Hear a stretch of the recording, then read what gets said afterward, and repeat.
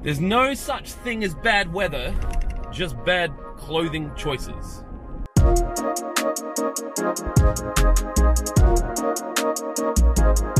Good morning and welcome to In the Car with Clint.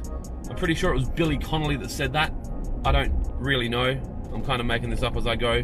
But I went walking the other day in the rain and my wife was like, it's raining. I'm like, I need to go for a walk. She's like, yeah, but it's raining. I'm like, well, wear a jacket, right? No such thing as bad weather, just bad clothing choices. I didn't wear a jacket, I just got wet. It was warm, it's fine. It got me thinking about life. Because, you know, walking, you kind of get thinking.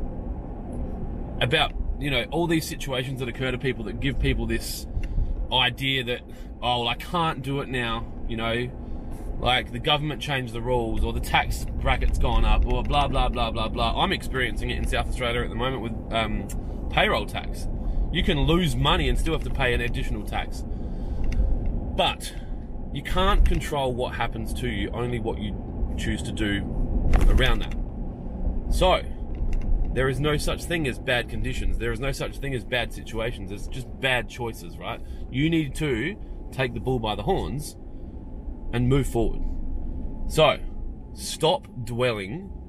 Stop making up excuses about why you can't do shit because the government have done this or that your competitor's done that. You can't control it, right? So what are you gonna do? You're gonna sit in your fucking bedroom and cry about it? Or are you gonna get out there and do something about it? There's two things you can do. I would get out there and do something about it. Anyway, that is it. Thanks for tuning into In the Car with Clint today. If you've got any questions or comments, stick them in the comment section below. If there's a comment section, this is going on so many platforms now, I don't even know. If you've got anything you want me to talk about, hit me up. Otherwise, be kind to each other. I'll talk to you